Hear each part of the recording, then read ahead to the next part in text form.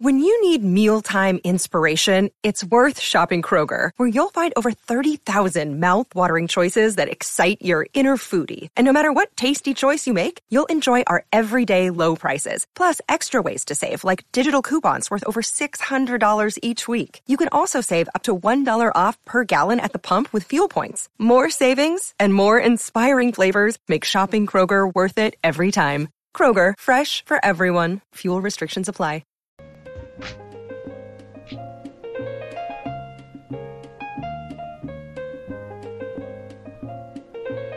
Light as a feather when I'm floating through, reading through the daily news, measuring the hurt within the golden rule. Centimeters of ether, I'm heating the speaker. Motivational teacher with words that burn people. Singing the headlines, line with discord. It's either genocide or the planet in uproar. Never good. The rules in paradise are never nice. The best laid plans of mice and men are never right. I'm just a vagabond with flowers for Algernon, an average Joe who knows what the fuck is going on. It's the hope of my thoughts that I travel upon, fly like an arrow of God until I'm gone. So drifting away like a feather in air, letting my words take me away from the hurt and despair. So I'm keeping it vertical, forever elevator, riding the escalator to the something that is greater. So I'm drifting away like a feather in air, letting my soul take me away from the hurt and despair. So I'm keeping it vertical, forever elevator, riding the escalator to the something that is greater. Taking chances, word tap dancing with wolves in an ice arena out there deep in the woods of Arizona. The sun be out, life's ironic, ain't it? Trying to be Dali when I write surreal life, I painted vivid. Habitat crazy, insane. Watching propaganda, 6 o'clock, news and insane. Cultures clash, all black folk and white trash. They rebel in the cyberspace and might crash. Dash to millennium, a million miles are running. At the speed of now, bound, no return gunning. Rambo style gun, old child gunning. Ambo plow, 2 times loud, stunning. Stunning, when they hit ya, lift you off the earth like, hey yo, take you right back to earth. And niggas wonder why, they might wonder why this shit might happen, but it does. It go drifting away like a feather in air, letting my words take me away from the hurt and despair. So I'm keeping it vertical, forever elevator, riding the escalator to the something that is greater. So I'm drifting away like a feather in air, letting my soul take me away from the hurt and despair. So I'm keeping it vertical, forever elevator, riding the escalator to the something that is greater. Street you. What is going on, everybody, on this Sunday afternoon, Sunday evening here in New York City? Hope everybody is doing well from the Bronx lockdown. My name is Billy Ray Valentine, and this is the Infinite Fringe. I appreciate everybody coming to hang out with me today. Hope everybody is doing well over here in New York. Actually, it's 7 o'clock, right? So what happens here, I don't know if it happens around where you guys are, but what happens here is everybody comes out and starts banging on pots or honking their horns. So if you guys hear something, that's probably what it is at 7 o'clock, in appreciation for the first responders and the people in the front lines, quote unquote. And however you feel about this pandemic, plandemic, fake-demic, whatever you think it is, these people that are normally that are at the hospitals and that have to work there, you know, they whether you subscribe to the severity of the pandemic or not, a lot of these people do, and they're still going out there and doing this, and that should be, you know, recognized to a certain degree. And I know I'm going to get a bunch of, but there's people doing, dances and putting them on YouTube, and the nurses, listen, man, what are you going to say? What are you going to say to that? You know, but there are people out there, you know, that are going out and that are well-intentioned. So I think it's a nice thing that people do. I mean, it's kind of annoying when you're trying to record a radio show, but other than that, I think it's a good deal. So if you hear that, just wanted to let you know that's what's going on. It happens every time at 7 p.m. Here in New York City. And I hear around the world probably as well. How are all of you? I have some guests here with me today. Well, actually, one of them's not a guest. He's a house guest. He comes around whenever he wants and crashes on the Infinite Fringe couch. It's my friend and yours, Mr. John Brissom is here. How are you? How's everybody doing out there in the TFR radio audience? I am John Brissom from We Read the Documents. And tonight, me and Billy Ray Valentine are going to speak with one of my most favorite researchers of all, Recluse from FISAView.com. You know, that's my job, John. I was supposed to do that. You beat me to the punch. I can't. I'll never get to intro Recluse for the first time ever again. You've robbed me of a moment. Well, I mean, I'm just gonna say I'm really glad to be here. Thank you so much, John, for inviting me here, and Billy. I mean, thanks for having me on. This is great, and hopefully I can do well here from West by God, Virginia. Well, Recluse, thank you for joining us, man. I really appreciate you. John hooked it up. I've been listening to what you do for a little bit now. You've been around doing your thing, and the name is fantastic, by the way. Recluse. I wish I would have thought of it myself, and I would have beaten you to it, because I like the name quite a bit. Now, you've been doing your thing. You have a podcast, and I want you to talk about that. But you also have a brand new book that is out right now for purchase. You can find it on Amazon. And Recluse will fill us in on anywhere else you can find it. Strange Tales of the Parapolitical. Congratulations on the release of your book, brother, and tell us a little bit about it. Well, thank you very much. It's very exciting. It was originally pitched to me by my co-author, Frank Zero, and it was going to be, roughly based around how trauma has been used to reorient society, with an emphasis on the concept of the shock doctrine that was developed by Naomi Klein during the last decade. And, after kind of getting started, wanted to take on a life of its own. I kind of saw Colonia Dignidad as a natural starting ground, because Klein had covered Chile so much and the shock doctrine itself. But, from there, kind of got into the Mellon family, got into private military companies and all kinds of other crazy avenues of research. Sorry about that. I was muted up, and I tried to bust out of it, and I wasn't able to. My apologies. Also, I want to warn people and let them know that I am having internet issues, so if you hear a lag, it's probably it. I'm sorry, I can't do much about that. I'm happy that you went ahead and wrote this thing, and I'm happy that you're doing the work that you're doing. You're exposing a lot of things that most people aren't familiar with. I think it's cropping up to the surface now. You see bubbles of it. You see more people talking about things like this, but you do some deep dives on some of this stuff, and we're going to get into the right and what's pushing the right in the direction that they're in. We can talk about the left all day, and the alternative media does a whole bunch on that, and destroying the left, but they don't really get into the right and all these other things that you've exposed in your book and in your work. So I want to do a little bit of that. Let me get Brissom in here real quick. Brissom, what do you got to say? It's someone, me and Recluse, working together to expose what Josh termed was the secret right, the hidden right, whether it's the American Security Council, which Recluse has done a lot of research on, wrote many blogs about the ASC, on Vice of View, or my modern research at the Council for National Policy, or Josh doing a lot of the legwork back in the late 2000s, or even the more mysterious La Circle, the Bilderberg of the secret right. Recluse has been writing blog after blog after blog exposing this. For how long has this been now? Almost a decade, Recluse, at this point? Yeah, I've been blogging for about a decade. I think I got into La Circle around like 2013, 2014 or something thereabouts. But just nobody was really covering those kind of topics back then, except for the Institute for the Study of Covert Politics and Globalization. And I guess David Teacher, though, the book that he wrote on La Circle back in the early 90s it's pretty much still banned. I guess he finally had to publish it for free on the internet. Rogue Agents, right? Is the name? Yeah, Rogue Agents, the great Rogue Agents. That's a highly recommended text if you're looking for a good read during this pandemic. So question number one, right, which is the most obvious one. Why do you think this is so suppressed? Right? I mean, in the era of conspiracy and the internet, everything's come out, at least we would think, right?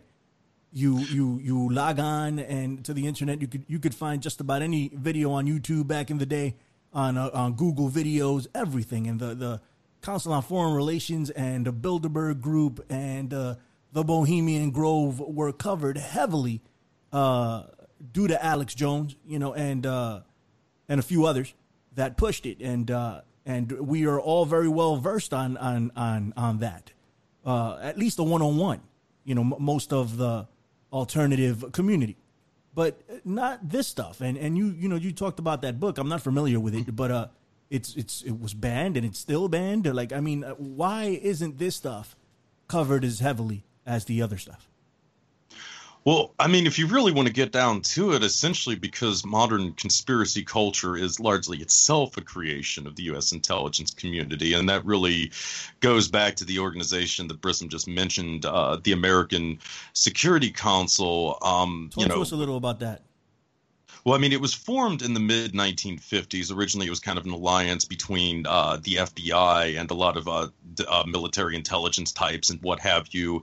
And it essentially was started to kind of carry on the process of blacklisting. Of course, you'd had the McCarthy witch hunts a little earlier. McCarthy had crashed and burned essentially for a variety of reasons. So this stuff had to go underground, and the ASC was one of the groups that took up this practice. Most of its corporate sponsors were almost entirely defense contractors and that type of thing. And, they just compiled massive amounts of dossiers on American citizens. At their peak, probably in the early 70s, I mean, they reputedly had close to 4 million dossiers on individual Americans. So effectively, if you were going to work for any kind of a defense contractor during much of the Cold War, you would have had to be vetted by the ASC. They probably would have had files on you that the company in question trying to hire you would have requested, even to get through the early stages of the process. So just, that alone gave them a tremendous amount of power. But on top of that, they had clear ties to a lot of people that were involved on Project Artichoke on the one hand, and then later MK Ultra. And then later you see, Psy-war officers like Colonel Michael Aquino cropping up in this organization by the 1980s. So you had that kind of agenda going in. And then as I was alluding to earlier, you had this alliance, with groups like the John Birch Society, the Liberty Lobby, where there was a lot of overlap in the membership with. And this is where, pretty much all of your modern conspiracy culture comes from. All of the anti-UN, anti-IRS, Federal Reserve, anti-Rockefeller tropes that we're all so familiar with, the anti-CFR ones. They almost all originate with the Birchers. A lot of the anti-Semitic, anti-Israeli stuff goes back to the Liberty Lobby. And then you have the kind of more militant Christian identity stuff with the Minutemen and these kind of early militia groups, which was also aligned with the American Security Council. And it wasn't even just that. On the flip side of the coin, they had a lot of ties to the early UFO field as well. There was a tremendous amount of overlap with NICAP, which was the first, major civilian organization to investigate UFOs in the ASC.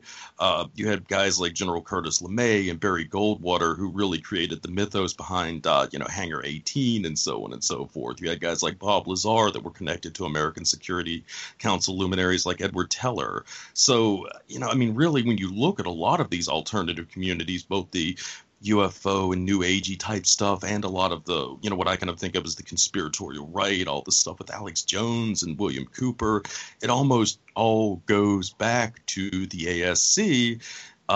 This shadowy, network with its ties to the U.S. intelligence community and specifically, MK Ultra, Artichoke, that type of thing. It's all very insidious, to put it mildly. Wow, that was a lot of info right there. But why do you think it was done?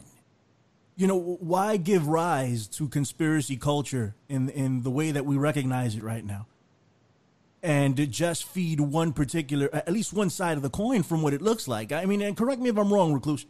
It just looks like one side of the coin was covered and there's a whole nother side that no one seems to know about. And this is by design. But why would they even go as far as to create this culture? What they gain from it?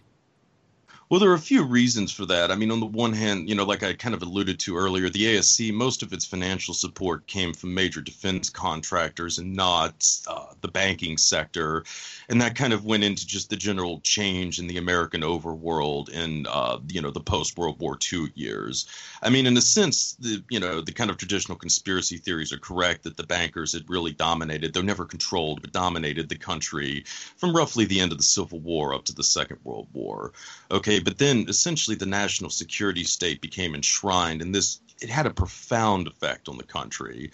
Pretty much all of the financial centers in the country, by the end of the Second World War, they're centered in New York and Boston, Philadelphia, Chicago, Detroit. These are the great financial and industrial capitals of the country. In the post-war years, a lot of this wealth is transferred to the southern rim, to the west, and so forth. So now you start seeing Houston, San Francisco, LA, a lot of places like that emerging as major power centers. And with it came the military and the military-industrial conflict or complex, rather, Freudian slip on my part. But, so, I mean, anyway, now, these organizations have just tremendous amount of money, more than enough to rival the bankers. And they want to say in the direction that the country's going in, with this wealth, they want the power that comes with it. So on the one hand, you're trying to kind of out your rivals, accuse them of, many cases, your own crimes and so on and so forth. And then there's also, I just think, the issue of trying to do limited hangouts and so on and so forth. I mean, they had to have known that a lot of this stuff was going to come out eventually. So, you try to control the narrative through the conspiracy culture. I mean, a good example of that would be JFK. Of course, we have what Peter Dale Scott referred to as the Phase 1 story. Oswald is just a lone nut and there's nothing to see in it.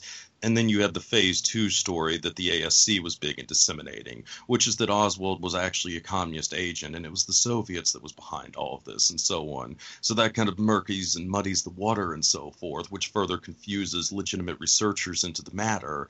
And this just seems like it's been done over and over again. I mean, the MJ-12 documents, for instance, would be a good example of something that's just ravaged this kind of alternative research community for decades now.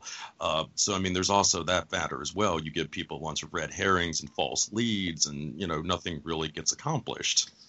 That's Majestic 12 that you were referring to, right? Yes, sir. The MJ-12. Okay, listen, I got a couple more questions. There's a question in the chat that I want to get to. I do want to ask you about Bill Cooper. You mentioned him as a part of this, and I would like to know your thoughts on him and how he was connected, besides the John Birch Society, which is what I suspect is going to come out of this. But anyway, Brissom, jump in here, man. Yeah, I mean, Recluse he's spot on with everything that he'd mentioned from my own research. That the secret right wants to control the conspiracy culture to make it almost like a limited hangout. When Alex Jones discusses the Iran Contra affair, for example, he talks about Colonel Oliver North, but only briefly. He leaves out a lot of the funding for the Iran-Contra affair came out of the Council for National Policy meetings, members of the CNP. A lot of the funding for it came from that. So they don't discuss the hidden history of Iran-Contra affair outside of, and they even frame it now how it goes a step further that Alex Jones frames Rex 84 now as being a good thing. It was it wasn't for the protesters of a Latin American civil war. It was for the globalists were going to destabilize Latin America and was going to put the refugees in there to send them back. He paints Oliver North as a good guy now. So there's limited hangout levels to all of this of how it progresses. Because, eventually, back in the day, at least Alex Jones would say Oliver North was a crook, and that Reagan was a crook and Bush was a crook. George H.W. Bush. Well, now it's none of them were. Or maybe George H.W. Bush, maybe he was the one, and Reagan was actually a good guy, and George H.W. Bush was working with the CFR to confuse all these people. I mean, that's what you end up having. You just have limited hangouts, and no one discuss or at least attempts to try to within the what I call the Truth or Industrial Complex, which is run by the Council for National Policy and the John Birch Society in modern times, in Russia too as well. They don't give you the full map or even try to come close to it. The same with where Recluse was mentioning about the JFK assassination. Of course, you're never going to hear from the right-wing Truth or Industrial Complex that the Nelson Bunker Hunt, the Hunt family was very much involved in the John Birch Society, were very much involved in the assassination of JFK. The Hunt brothers may have helped fund it, as well as they were putting up the wanted for treason posters in Dallas right before the assassination of JFK. And also Officer J.D. Tippit was the head of the John Birch Society in Dallas, Texas. So they don't tell you any of that stuff. They're going to leave all that stuff out. Why? Because they don't want you. All the researchers into the JFK assassination, majority of them, not all of them, they're going to leave that part out because it circles back to the John Birch Society, the secret right, being involved in the assassination of JFK. And I want you to know about it. Wow. All right, Recluse. Piggyback on that, right? And then we have, I want to know about Mr. Cooper, right? Behold the Pale Horse.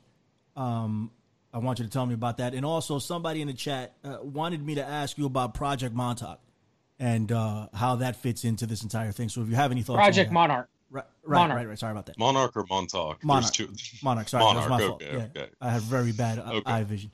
But regardless of that, take them in parts and do what you will. Go ahead, sir. Well, yeah, John, it can't be that the hunts were that bad. William Cooper himself said in Behold a Pale Horse that they were, patriotically trying to cover the world silver market so they could bring back legitimate currency for us. So, that was Alex Jones too, as well. Alex Jones mimicked the same thing. Imagine that, huh? Yeah. It's not like Alex Jones stole his whole shtick from, William Cooper or anything like that. That would be preposterous. Yeah. Okay. So, Mr. Cooper, his connections to all this are really quite bizarre, which I suppose isn't that surprising. But it kind of runs through a really strange organization known as the Sovereign Order of St. John. The SOSJ claimed to be the legitimate Knights of Malta through the Russian line of succession. They had ended up under Tsar Peter's protection at the end of the 18th century after they lost Malta. They'd gone underground in the 19th century and somehow had immigrated to the United States in the early 20th and started setting up their base of operations to come out in the open in the 1950s, which was utterly bogus. The actual longtime head was a guy called Charles Michel, a Nazi collaborator during the Second World War, a guy implicated in drug trafficking and a host of other curious activities. Anyway, he sets up this mysterious group in the mid-1950s. He gets an enormous amount of former military men and very senior ones. I think there were over half a dozen former admirals, over half a dozen generals from the U.S. Army and the Marine Corps. Really major guys. There was MacArthur's former head of intelligence, General Charles Willoughby.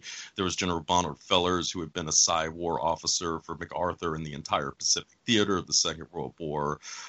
There was Colonel Philip J. Corso, who would go on to write The Day After Roswell. Another really weird guy was Cleve Baxter, a former Army interrogation and CIA interrogation specialist. I'm in possession of Mr. Baxter's personal papers, and I can tell you from them that he was almost surely an OG Bluebird guy. That was the predecessor Operation Artichoke, and that he had gone into some really strange recruiting for the SOSJ. He tried to get members of the Scientologists involved. He was nosing around the Institute of Notic Sciences and all kinds of other crazy stuff. And this is just bizarre because the Order of St. John had close ties to Christian identity sects, Christian dominionists, and really militant types. Effectively, in my research, as far as I can tell, the SOSJ was in a lot of ways kind of the American version of Propaganda Due, the Italian Masonic Lodge that effectively seems to have been running the Gladio stuff there. The SOSJ did something similar in the United States with these, Christian identity zealots, which were very much the American wing of Gladio, if you will. But they also had all these weird ties to the UFO community and Scientology and just this other crazy stuff. Anyway, one of the really, really bizarre people involved with them was a guy called Delmar de Veras. He was a Chandler, believed he was in contact with extraterrestrial intelligences who had apparently crossed the galaxy to tell him psychically that Jews were in fact the most heinous personification of evil in the known universe or something to that effect. Anyway, he had kind of this quasi-cult operation. And hey, Recluse, let me stop you right there. We'll pick this up on the other side. We only have 2 minutes left on this side. Before we go to commercial break, I want you to tell everybody about your book, where they can buy it, and tell everybody about your podcast, where they can find it, and everything else you got going on. Okay, man. Do that now. All right. You can find my website at VisuV, that's VISUV, View, VIEW, it's all one word, .blogspot.com. The book is Strange Tales of the Parapolitical, Post-War Nazis, Mercenaries, and Other Secret History. It's available at Amazon, and PDF versions can be found at the farmpodcast.store /. That's the Farm Podcast, it's all one word, .store /. And you can also check us out at the podcast, which is thefarmpodcast.com. Pretty simple on that one, at least. Fantastic, man. John Brissom, tell them something about you. Go ahead.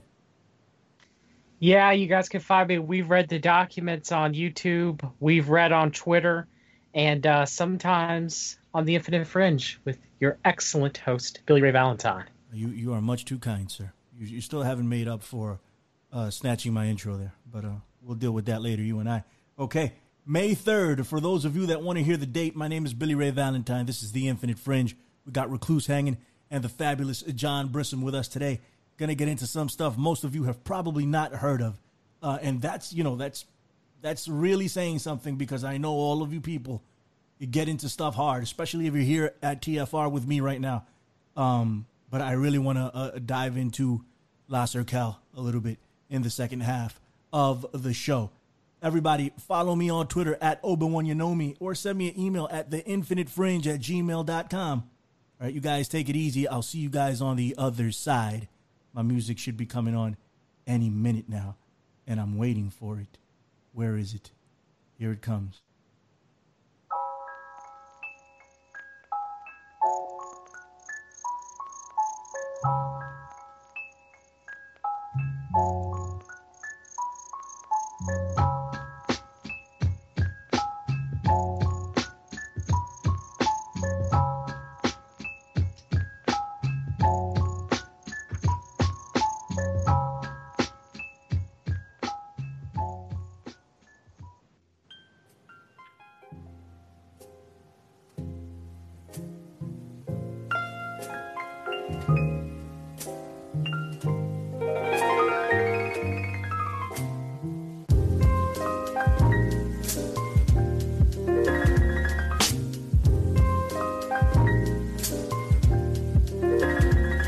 With a dilemma, I sit with an umbrella out my cellar, lettering quick, the medicine sip, whatever. I'm clever on some acapella shit, that's my main strength, but never been too bad as well at this getting brains thing. I think the lights dim, not the type to fight gin, and bent like psych to hit the bed and strike skins. Right then the phone ringing, but left it blowing in the night like the west wind crescent. My preference is a heavy snare, yes, instead of some soft shit, got a sweaty pair of breath mints. The stars be glowing, we spark weed holding hands, and a gold be the cardio and stamina.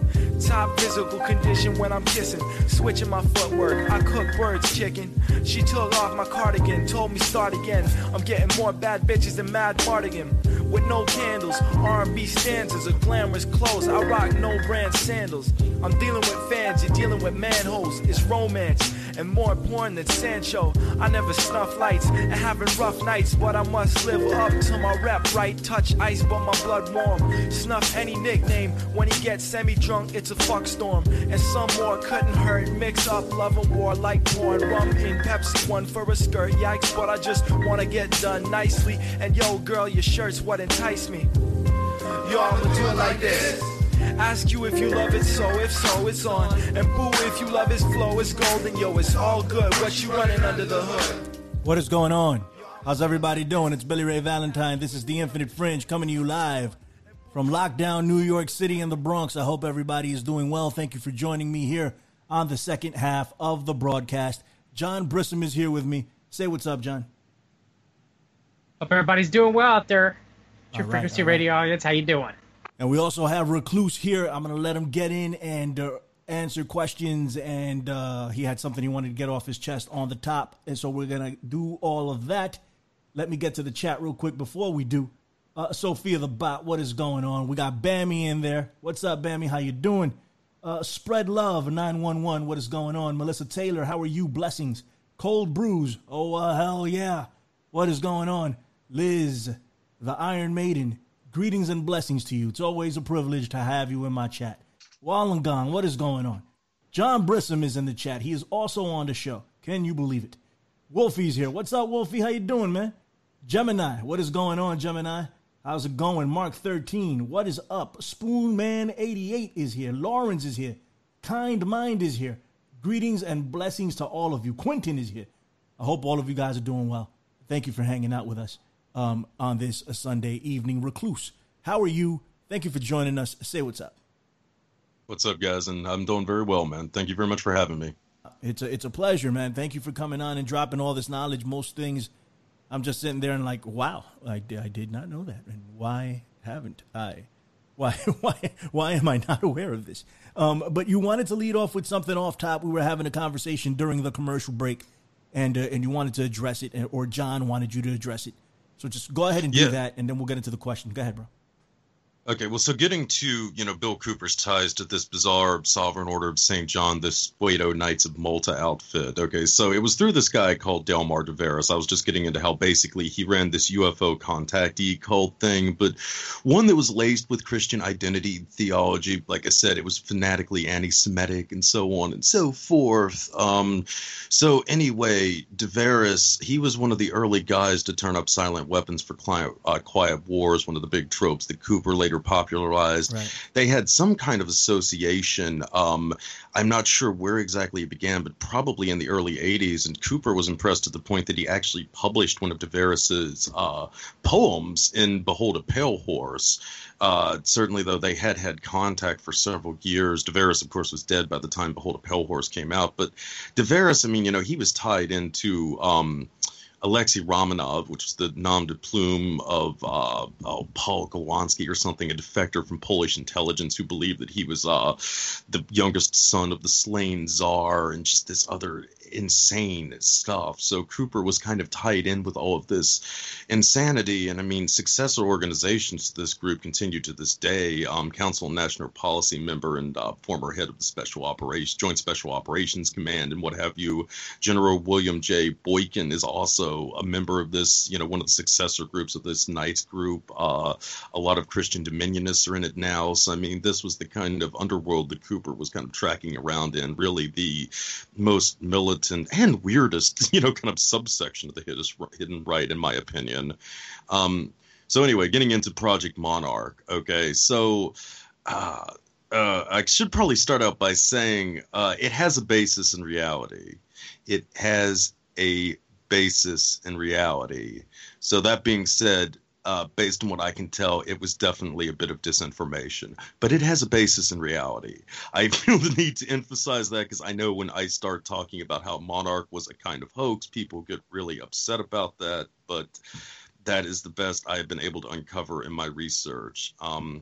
Actually, I was contacted a number of years ago. I've never actually told this story to anybody, but I feel I can do it now that the individual is dead. But I was contacted a number of years ago by Hank Albarella, the great author of A Terrible Mistake, which in my opinion is the definitive account of Artichoke and MK Ultra, the author of A Secret Order. He did a phenomenal amount of research on this stuff. He did volumes and volumes of Freedom of Information Act requests. He interviewed Sidney Gottlieb and pretty much all of the other major guys. I don't think that there was a single person alive who knew this material better than Hank Albarella. He was also a wonderful person. He always took a tremendous amount of time to respond to my requests, just a great all-around guy. When he contacted me, this was around 2013, I was pretty much nobody then. I get this email in my inbox. I had actually just written a little bit about Monarch, and I think had been trying to legitimize it. And the email from Hank says, you're going to piss away all of your credibility effectively if you keep going down this trail. And I was like, oh my God, Hank Albarella told me that I had credibility, essentially. But anyway, I started pressing him on this a little bit, and he revealed to me that he had tracked down the guy who had started the Monarch, tropes, the first one to report upon it and what have you. And he had gotten this guy to admit that he had fabricated it. I had looked into this. I think I had identified the individual, but Hank was pretty coy with some of this stuff, I think, to protect his own, disclosure agreements. Never really confirmed or denied my suspicion of the guy, so I'm not going to say his name, but I feel pretty confident that what Hank told me was true in this case. And I've always, like I said before, I always found him to be a incredibly stand-up guy, very forthright. The other things that he has told me, I've been able to confirm, to my satisfaction. So I think that he was definitely being truthful with me in this case as well. And, just in the context of what we've been talking about, conspiracy theories as a weaponization of, a kind of psychological warfare tool, it really fits, much the same way with the Majestic 12 documents. Monarch is another thing that has just absolutely ravaged conspiracy circles for years now. And again, I want to emphasize, I'm not trying to say that that doesn't have a basis in reality, that there's not legitimacy to these elite pedophile networks and things like that. I mean, that's something that, Le Cercle certainly proves beyond a doubt. But, Monarch was another thing, I think, that was a red herring to point you in, a lot of different and, frankly, misleading directions ultimately. That's how a lot of this really sophisticated disinformation works. I mean, it has a basis in reality. It tells you factual stuff, but it puts a certain spin on it that is going to totally send you off base and, into a direction that will not challenge any real or will not threaten any really major revelations. Wow, man. Thanks for telling the story here, for one. Bammy, I hope you're satisfied with that answer. If you have anything else, make sure you let me know. Brissom, let me let you get in here before we get into La Cercle. No, I mean, I got nothing else to add to that. I'm glad you told that story, Recluse. Very interesting. Very interesting. Right. Agreed. 100. Let's talk about La Cercle, the most secret society there is on the world, unless there's something else that's more secret than that and none of us know. Listen, I had no idea what this was until Brissom told me. Zero, like not even an inkling that this existed. And I've been, marching around in these muddy waters that we call conspiracy theory for quite some time now, right? And I've never even heard of it up until Brissom put me on, and then I started hearing it, and I hear a couple of other people talk about it, but you get into it heavy.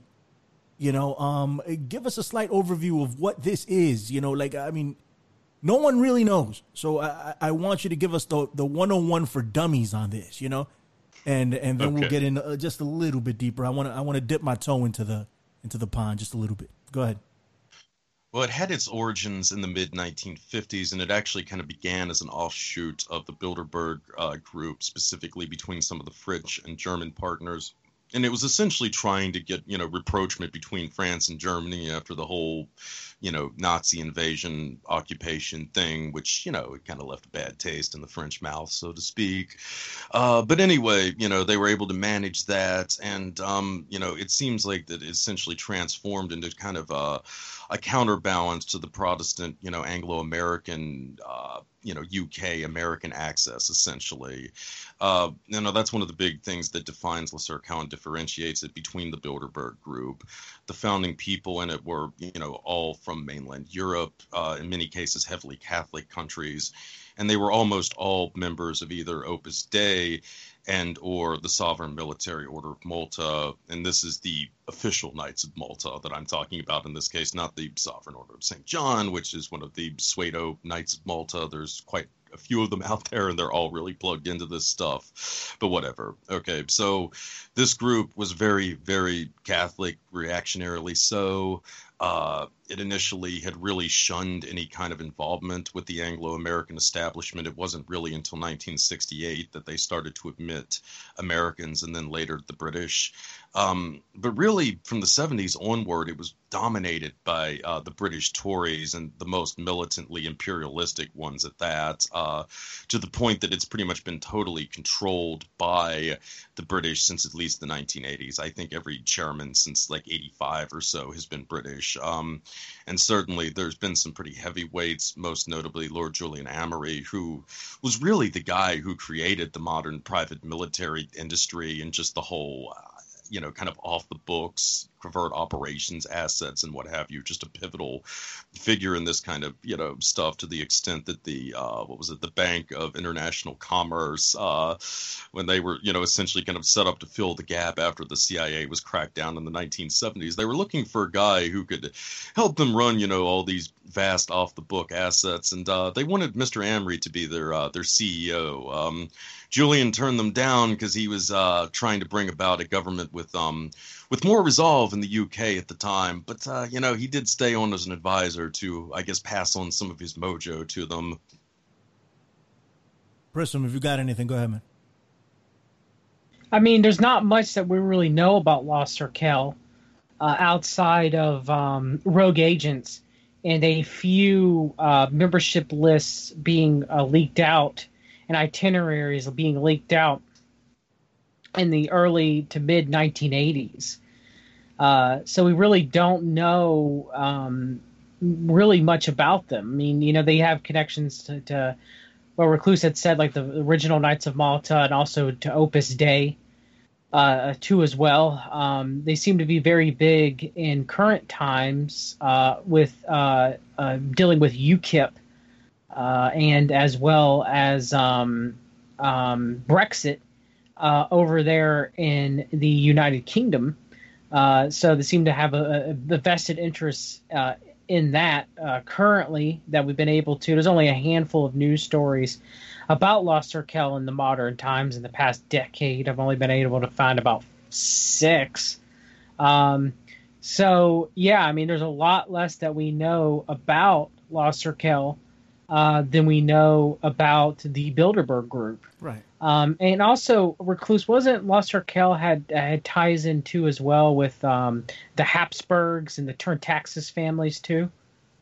Definitely. Yes, absolutely with the Habsburg. Because there have been a couple of organizations. See, it's kind of a bit ironic. Originally, Le Cercle was really very pro-EU, and it had also sort of partly grown out of some of the groups affiliated with that, as did the Bilderberg Group. And one of them, I cannot remember the name of it off the top of my hand, but it was, really dominated by the Habsburg interests. And then there was also the Pan-European Union or something like that. It also had a strong Habsburg influence. And I believe the other family you mentioned had also had some degree of involvement as well, but not quite to the extent of the Habsburgs. Yeah, I don't think the Thurn and Taxis family did, but they were a German nobility. And I read old magazines has discussed them being around this kind of nexus of Opus Dei and Lost Raquel and Knights of Malta. Yeah, absolutely. And just in general, Le Cercle has always been very aristocratic. There's a lot of Sir this and Lord that and the Right Honorable so-and-so when you look at their ranks and roles and so forth. So, yeah, I mean, that would hardly be surprising in that context. So in regards to their influence, right? So the Bilderberg Group, their influence has been very well documented to the point that for a long time we thought the president was chosen there, right, of the United States. Like it was just a thing going around in conspiracy circles. What kind of influence does La Cercle have in modern day times? And I also want to get into a little bit of the CNP before we get up out of here. But let's talk about La Cercle's influence right now. Well, I mean, I think its influence, especially in the United States, really, began to expand massively in the 1980s. Same thing in the UK with the rise of Thatcher and so on. And the rise of Reagan. Yeah, and obviously the rise of Reagan as well going into the 1980s. Of course, Bill Casey was also very close to Le Cercle. Several, were other major figures in Reagan's administration.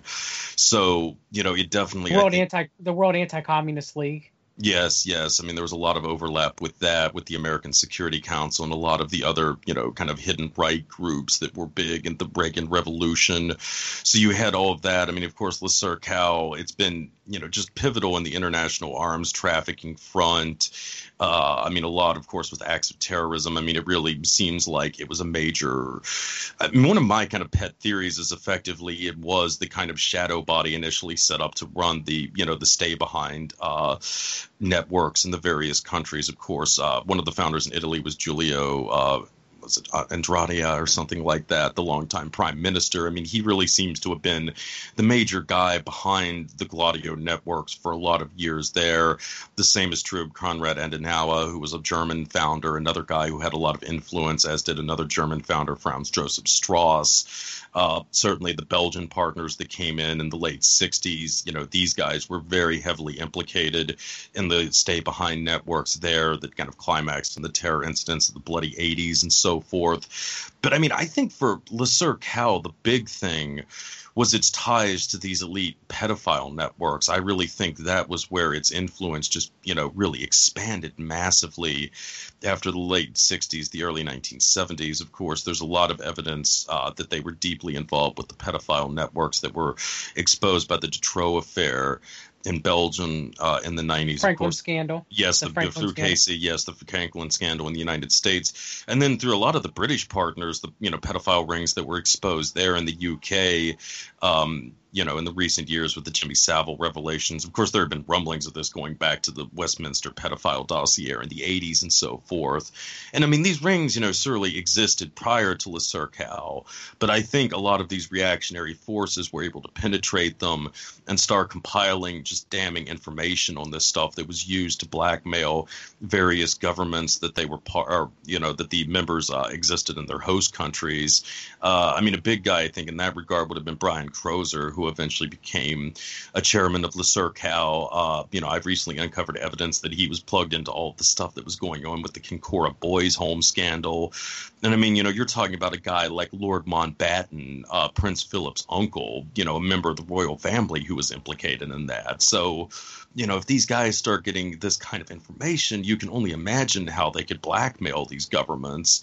And I think that was probably an underlining factor that led to the rise of Thatcher in the UK and Reagan in the United States. And, certainly this is something that my follow-up book, A Special Relationship, is really going to go into heavily, kind of exploring the history of these sex rings and how it eventually kind of climaxed with Trump and Epstein and Brexit.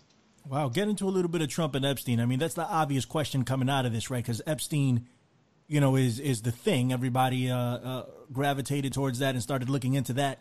And, he's, the Trilateral Commission, I think, Council on Foreign Relations, also very heavily tied with Harvard, and those are, Council on Foreign Relations and the Trilaterals are, in a way, I mean, like, it's two sides of the coin, right? We know all of these, right? But there is some bleed over to the CMP there, from what I understand. So what is the overall behind Donald Trump and these secret societies like La Cercle or the CMP? Not that it's a secret society, but it's a think tank, a very, very exclusive, very, very elite think tank, very secretive. What's the tie there and all these pedophile rings, if there is any? Go ahead. Well, I mean, in the case of Epstein, he kind of came out of this kind of nexus in the 1980s that brought together, individuals like Roy Cohn, Donald Trump's infamous, political mentor / attorney. Cohn was very much plugged into this, kind of hidden right network. Of course, he was essentially a creature of J. Edgar Hoover, who was really, in the States, the master of sexual blackmail for decades and decades. Of course, there was his famous official and confidential and official and personal files that just, I think the official and personal files were so damning that they were destroyed, at least allegedly, almost immediately after he died in 1972. But, this was the guy who had really groomed Roy Cohn going back to the 50s. There are reports of Cohn doing these kind of entrapment rings at the Plaza Hotel in New York involving, boys and that type of stuff. Cohn, of course, in addition to Hoover, he would later become involved with the Western Goals Foundation, which was a private intelligence network that was very closely aligned with the World Anti-Communist League, with the American Security Council. There was a lot of overlap in membership. And it was also tied into, I think it was the Western, I can't remember what exactly it was, but there was a sister organization in the UK that Crozer and some of his associates had set up as well. This nexus also included guys like Sir James Goldsmith, who would later become a major financial patron of Crozer. And Sir Jimmy was also really the guy who put Brexit in motion. I mean, he was the guy who had set up the UK Independent Party in the 90s. And to this day, a lot of people connected to him, like Robin Burley, his former son-in-law, are major backers of Brexit. And then, of course, Epstein, there was all the connections to the Maxwell family. Robert Maxwell was really set up by Sir Charles Hambro. He was an incredibly powerful banker and the head of the Special Operations Executive during the Second World War. Hambro essentially was the guy that gave Maxwell the money to set up Pergamon Press, which is what really put him on the map. And it also seems like this, publishing house was used for scientific espionage. Maxwell had impeccable contacts with the Soviets. All of his British backers had been tied to the Special Operations Executive, to the point that when he tried to join Labour in the 1960s, they thought that he was a plant from the Tory party because he was, like I said, essentially a creation of Hambro. So, you kind of have this nexus of guys. Hambro some of his associates, especially Harry Sporbord, would later become big figures in Le Cercle in the 70s with Julian Amory. Amory himself seems to have been involved with activities that Hambro was sponsoring on the sly during the Suez crisis. That's another thing I'm going to get into my book. So, I mean, you have this kind of long nexus of guys, on the one hand with Maxwell in the UK and then Cohn in the US, who had this legacy in sexual blackmail operations for, in the US, this kind of far-right establishment that, I really think it forged an alliance with rather, radical members of the British Tories, those associated with the Monday Club during the time of Profumo in the early 60s. And then going into the 70s, it really crystallized with Le Cercle. And then also, too, you've got the whole specter of William Casey. I mean, Casey was a good friend of Roy Cohn's, had a birthday bash for Cohn that Craig J. Spence had thrown that I believe Casey was the guest of honor at. So that kind of ties into all the stuff with the Franklin scandal and what have you. So, it is really interesting in the fact that at the time, I mean, Epstein, is kind of exposed. This is a guy who clearly just, has countless amount of blackmail material on the Democratic establishment, on the so closely aligned scientific community and so forth. So, if Epstein is a continuation of what Cohn is doing, what potentially guys like Robert Maxwell and Brian Crozer were doing in the UK, this means that, I mean, a lot of the potential opposition to Trump is compromised. Trump himself is, of course, aligned with that as well. But, I mean, whether or not, he was just another part of the ring or whether or not he was in upper management is certainly debatable. But, almost anybody, though, at this point that the Democrats could put forward to challenge Trump, either politically or in the case of Bill Gates, publicly, is somehow tied into this stuff with Epstein. So, I mean, it's just sort of Damocles really hanging over the whole, quote unquote liberal establishment. All right, Recluse, let me get in here, man. A lot of great information. Thank you for coming on and giving us that. We're going to have you back so we can flesh this out a little more. Profumo Absolutely. Is something we can do an entire episode on. We didn't get to Gladio. I want to hit all of that stuff up at some point. It was certainly a pleasure. Tell everybody where they can find you. We don't have too much time left. Go ahead, man. Thank you very much for having me on. You can find me at my blog, which is VisuPview. That's VISUPVIEW. It's all one word, .blogspot.com. The book is Strange Tales of the Parapolitical, Post-War Nazis, Mercenaries, and Other Secret History. It is available at Amazon and also at our official store. That is the farmpodcast.store/, and I'm at the Farm Podcast. That's thefarmpodcast.com. Beautiful. It's Billy Ray Valentine, The Infinite Fringe. See you guys next week.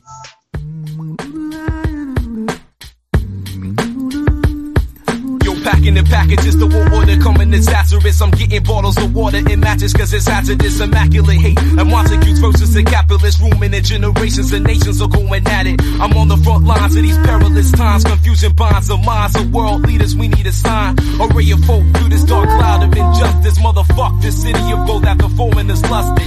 Jewel encrusted green beans. Apocalypse. Can't you see the blips on the radar? Missile hits overconfident. War strategists became the catalyst. Angry capitalists. Stock market's bastard. Gotta get it ready, my body is so steady. Heart heavy from living so long in these last days. Crusades herself, gotta selling ourselves short. Gotta abort lifestyles that end us up. We let the mic breathe like the dying breeze. In need we feed words that breed hope, maneuver past the greed. Indeed, we made the eagle fly. We made freedom cry by watching Jim try deceiving the eye. Fucking alibi, we was there on the balcony. A shots blare, my vision was scarred, but we still had something for the people, y'all. Do you remember when Martin had a dream and Bobby had a regiment? It's evident the struggle's on. My thoughts are settling, I gotta play the part. Ain't no other role, I'm better at words and better than revolutionary medicine. I took one pill and the shit was on ever since. I'm trying to keep an open mind. In the wilderness, I hold a sign. Wisdom is war and it's scoping my older minds. Put me on to wisdom priceless. The fight opposite the whirlwind till you're lifeless. Look, the game plans to defeat the man. Fuck trying to beat the man. I navigate seas into freedom land. Get at me, people, if you're trying to soothe the pain. But if not, move over, cause I'm trying to see change for real. It's the raven that never came back to the ark. Hanging out with the viper at the garden and eating that anger the god. Show who you really are. Moon eclipsing the star. Precise one reborn, scorned by human flaws.